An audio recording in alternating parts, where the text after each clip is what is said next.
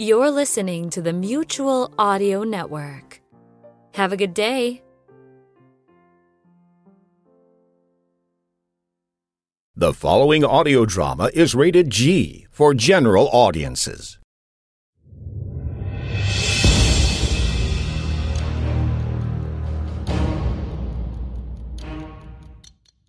And now, a faux fiction audio production, published by Not a Pipe Publishing. SuperGuy by Kurt Clopton.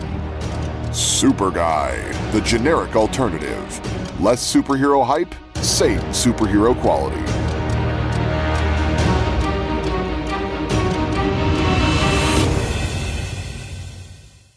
Chapter 20. Sergeant Shibelinski liked a good glass of whiskey. But since he was a tad on the frugal side, he often settled for a good enough glass of whiskey. He had discovered a quiet little pub not far from work and more or less on the way home that kept a decent Scottish blended whiskey behind the bar at an acceptable price, and he had started a tradition of checking their stock at least a few times a week.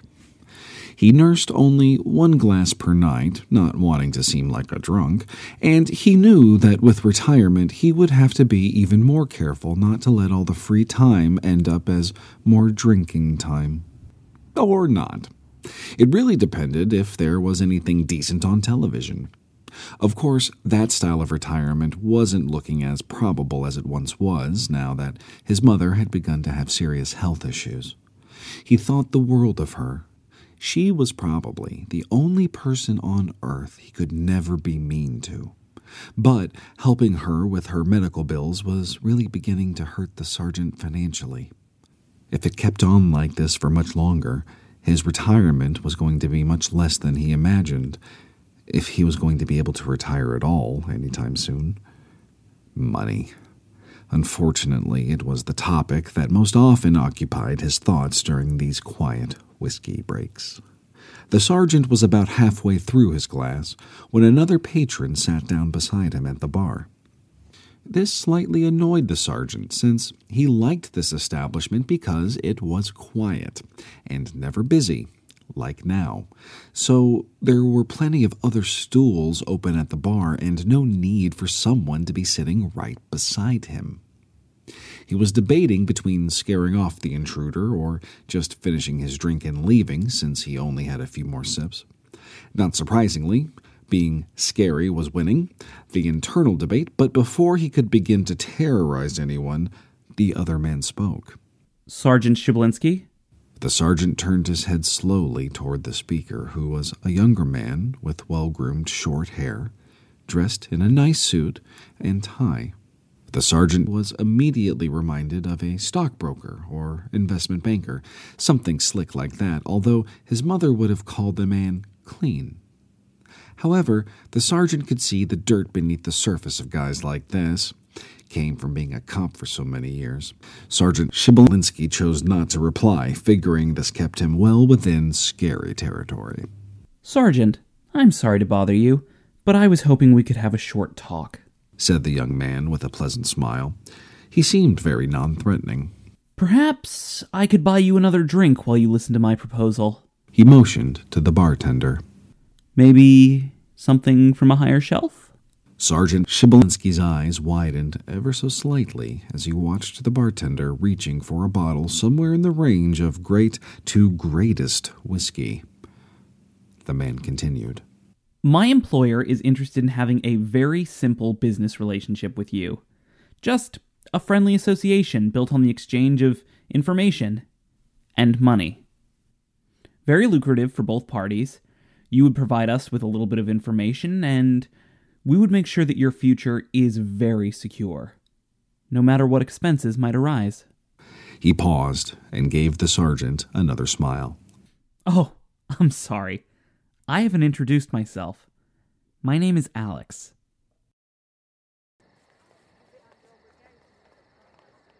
Oliver knocked on the police chief's back door at precisely 6:12.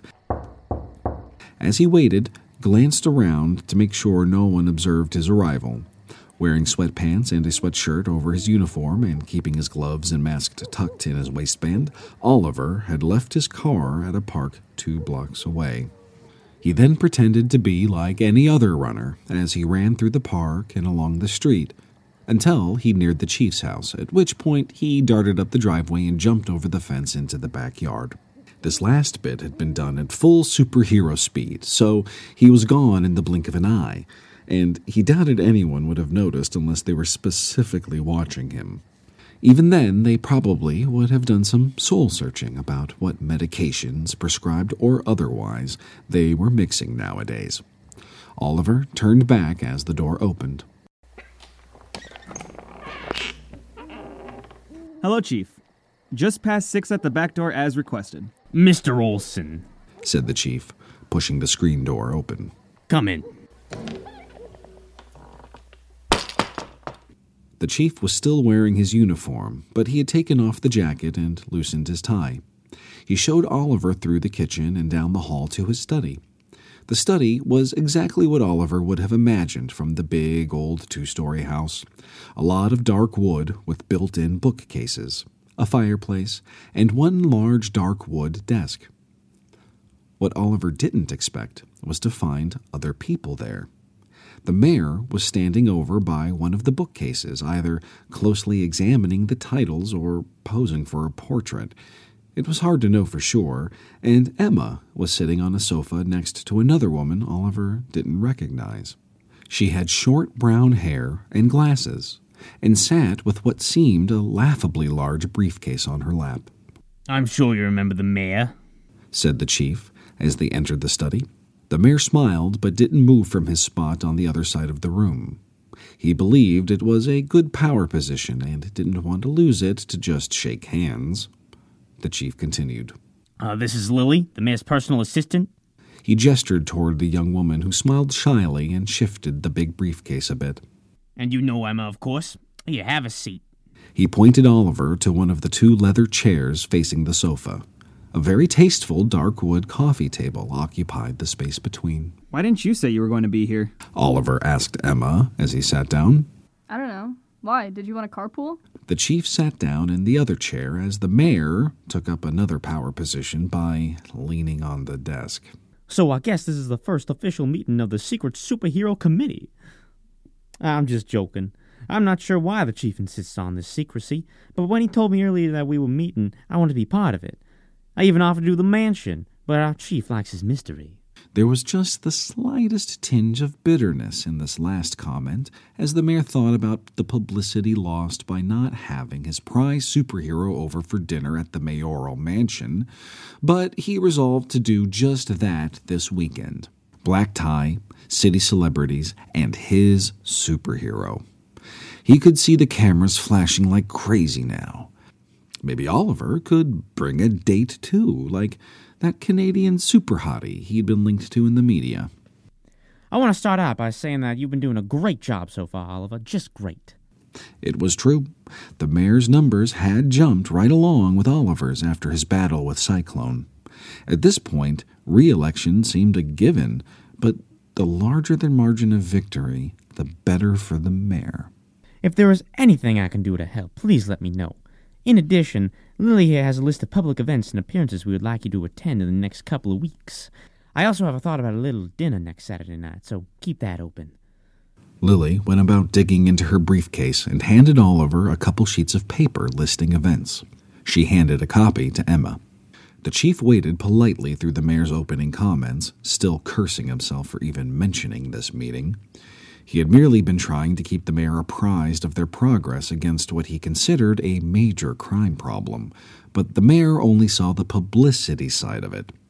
He waved off the copy of events Lily tried to hand him. Instead, he grabbed a folder off the coffee table. This is what we have compiled on Cyclone. His history, his record, that sort of thing. Lots of stuff here, but nothing I noticed offhand that would explain his attacking you or any connection to Milwaukee before now. That alone makes me believe he's got some connection to a mystery crime problem. He's got a high-class legal team from New York defending him, and they've already thrown a billion roadblocks to the charges, not to mention getting to trial. I doubt they're going to get anything useful out of him.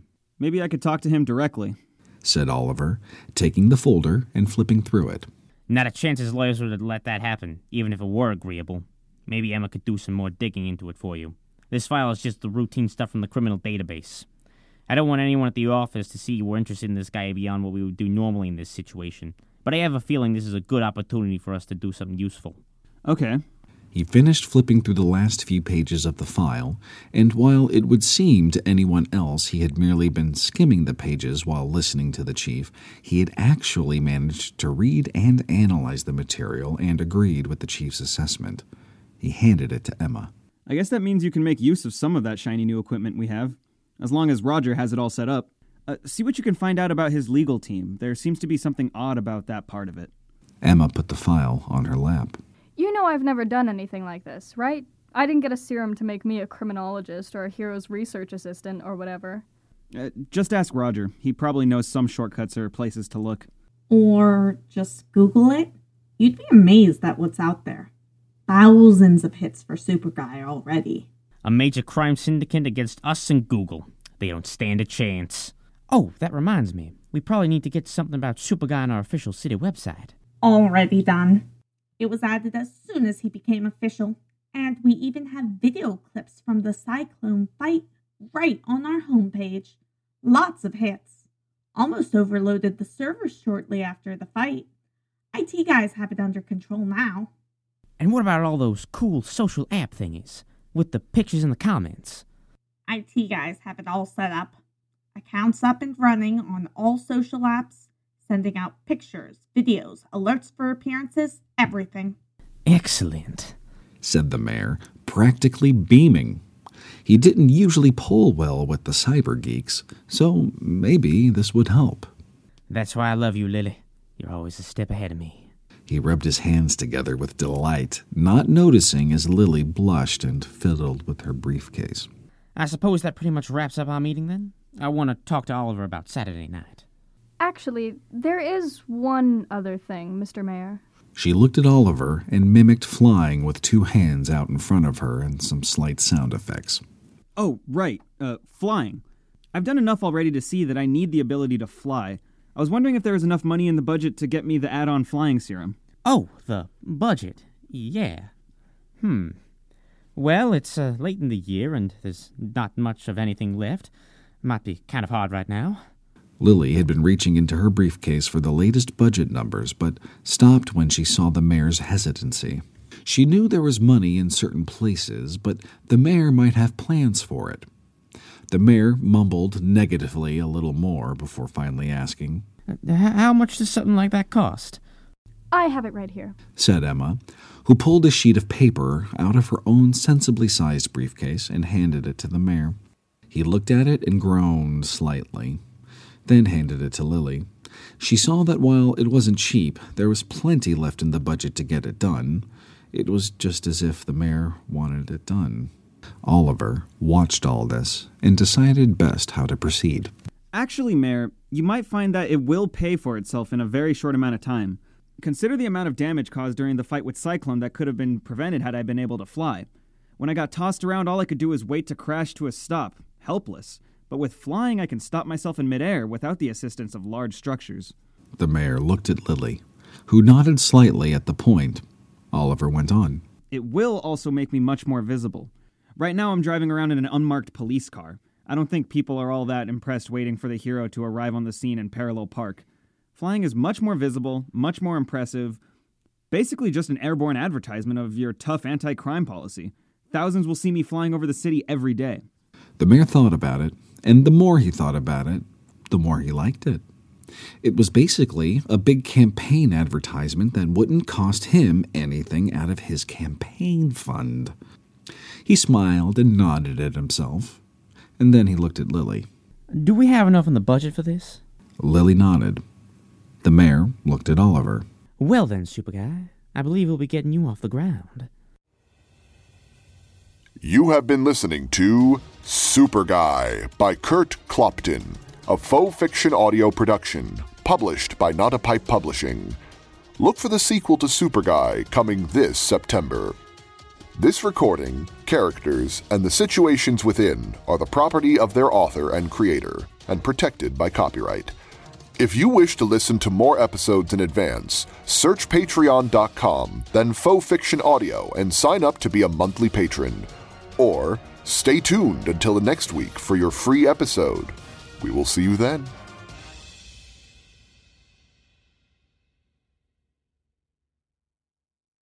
This is Jack Ward, and on behalf of everyone here at the Mutual Audio Network, we wish you, your family, and all your friends safe harbor during these difficult times.